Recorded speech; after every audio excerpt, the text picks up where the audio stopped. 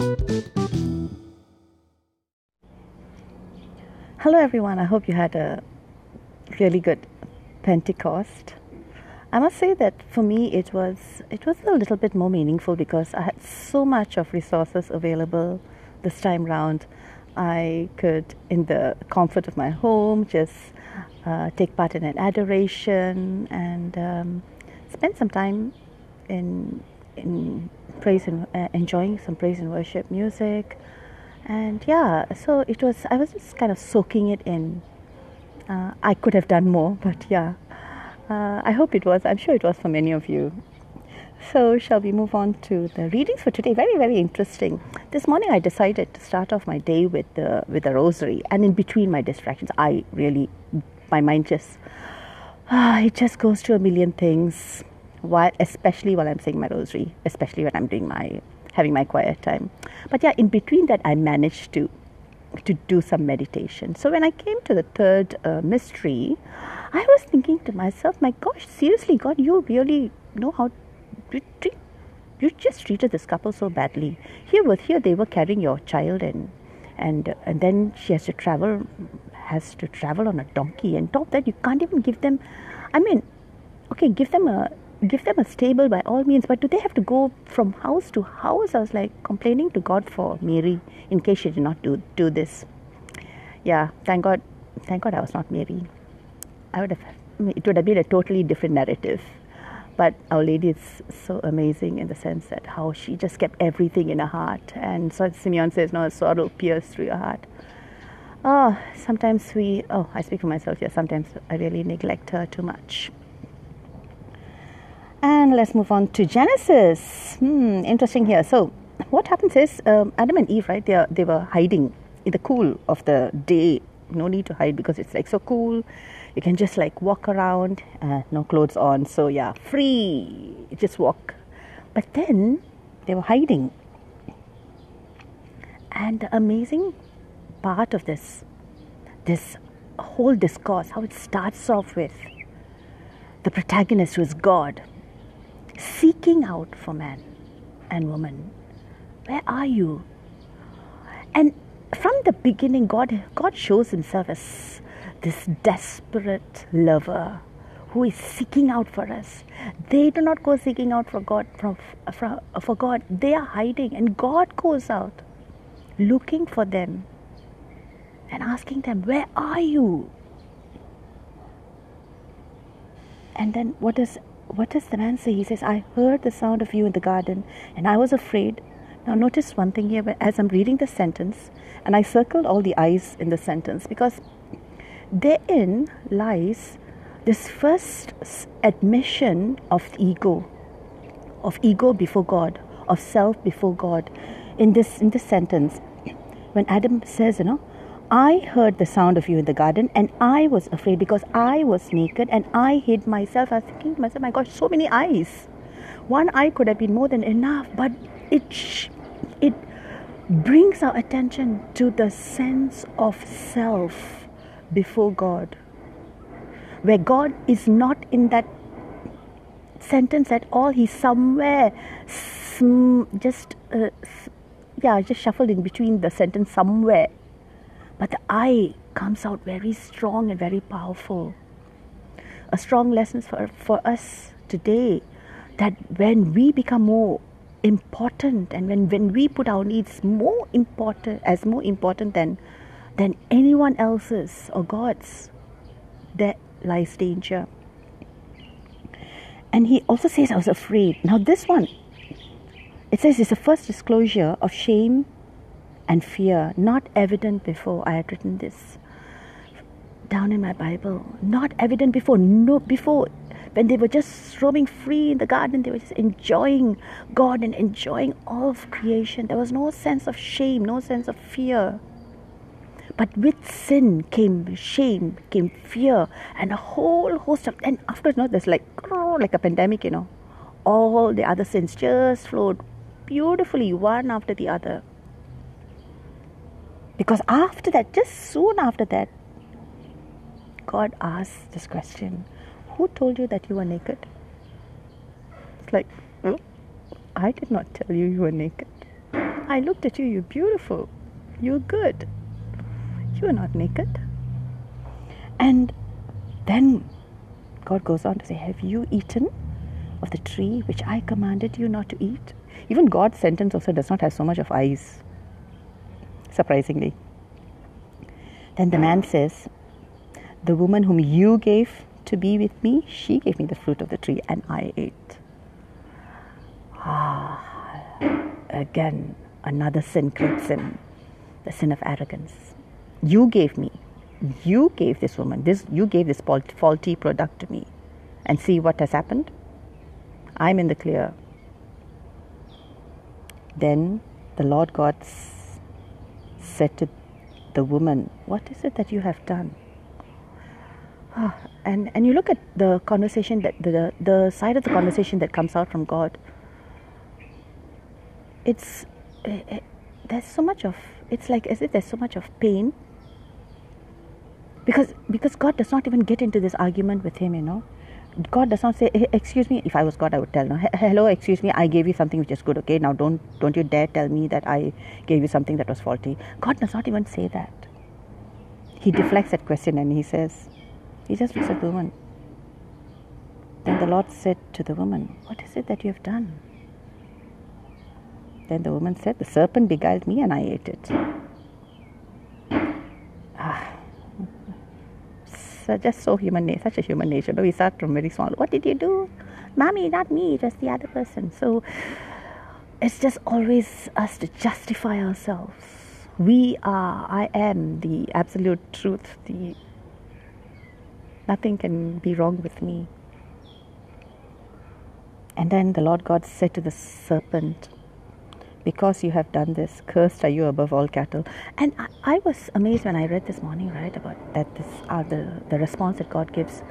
Like, God does not even ask Satan, why did you, he does not even engage in a discussion. Actually, it's not Satan here. The snake, according to my commentary, is not Satan, although later interpretations, it says that it was a mischievous creature made by God, and dramatically necessary to awaken in the woman a desire to eat of the forbidden fruit. After this, he recedes into the background because his narrative function is accomplished. So I'll come to that in a while. So what God does is that he at once looks at Satan, and again I see a father, you know, like even a parent, like, why did you do this? No, the child says, no, my friend told me. Friend, why did you do this? Oh, and then God just accepts the answer and says, and just curses the creature here. Cursed be you. Cursed be you. And on your belly you shall go, and dust you shall eat. So there is no dialogue here, and no engaging with the evil. And sometimes it's a very important lesson for us, that we cannot engage in the evil. All our engagement has got to be directly with God, not the evil forces. And the serpent engages in a conversation with God, but here suddenly notice the serpent is very silent. Here he's mute. He's met. He knows who God is. Sadly, Adam and Eve did not. They could counter God's argument. The creature did not even dare do so. It just slips away from this whole narrative. And coming back to this whole narrative, I've always asked myself, and I've also heard a few people ask this question, why the sin? Why God put that creature in the garden? Why he did this thing? If not, Adam and Eve could have lived happily. But then again, this is the Bible itself. It's such a beautiful narrative, and everyone knows in a narrative there's got to be there's a protagonist, there's an antagonist, there's a rise, there's a falling action, there's a lot of drama.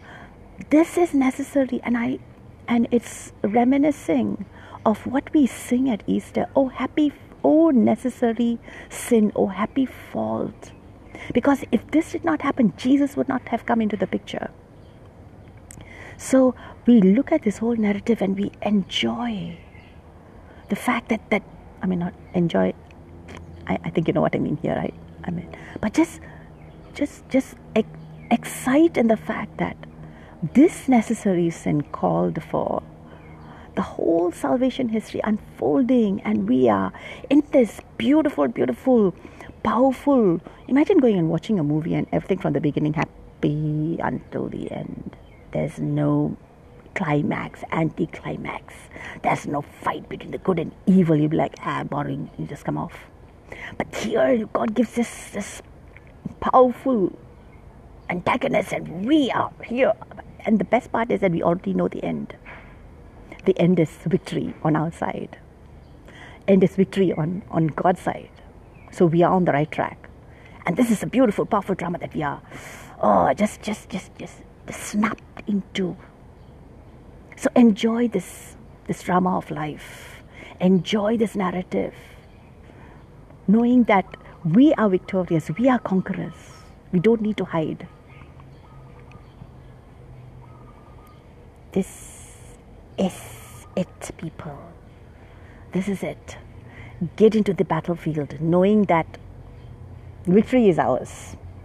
And then we move on to the gospel of today. It's this very beautiful, touching scene where Jesus looks at Mary and he says, when Jesus saw his mother and the disciple whom he loved standing near to his mother, he said, "Woman, behold your son." And the word and the noun woman itself, who was woman in the Old Testament? It was Eve. This is woman, flesh of my flesh, bone of my bone. I shall call her woman.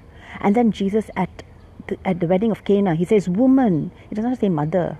Was Jesus trying to say something? Obviously he was. And it did not strike me until I had all these corrections and these like, oh, okay. My commentary helped me, my CCC helped me. Woman. And even, where else? At Cana.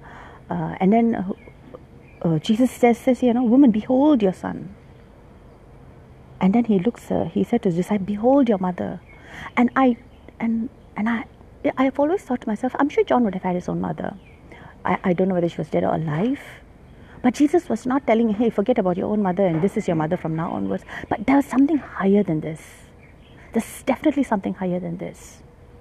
That she is the mother of all. That Mary is the mother of all. She cannot replace,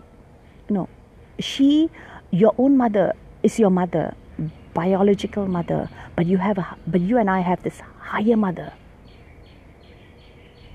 whom Jesus is entrusting. He's sharing his mom with us. And says, behold your son, behold your mother. And from that hour the disciple took her to his own home.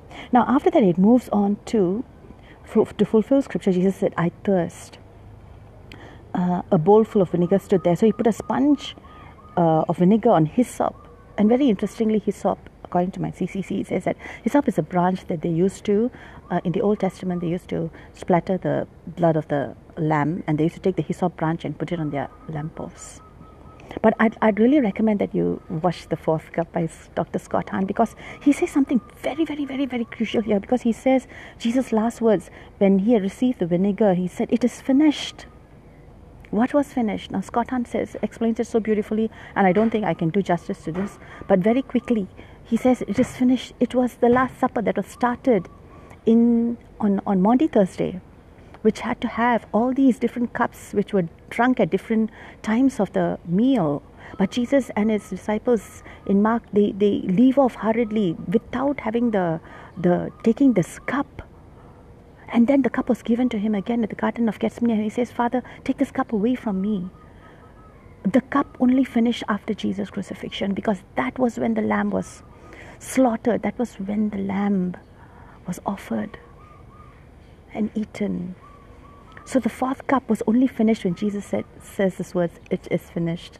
And again here, I'm just giving this very diluted version, but please take the time to listen to Scott Hahn's The Fourth Cup. And then you will understand in greater depth what was this whole, there's so much of symbolism. in these words, "It is finished," and he bowed his spirit and gave up. He bowed his head and gave up his spirit.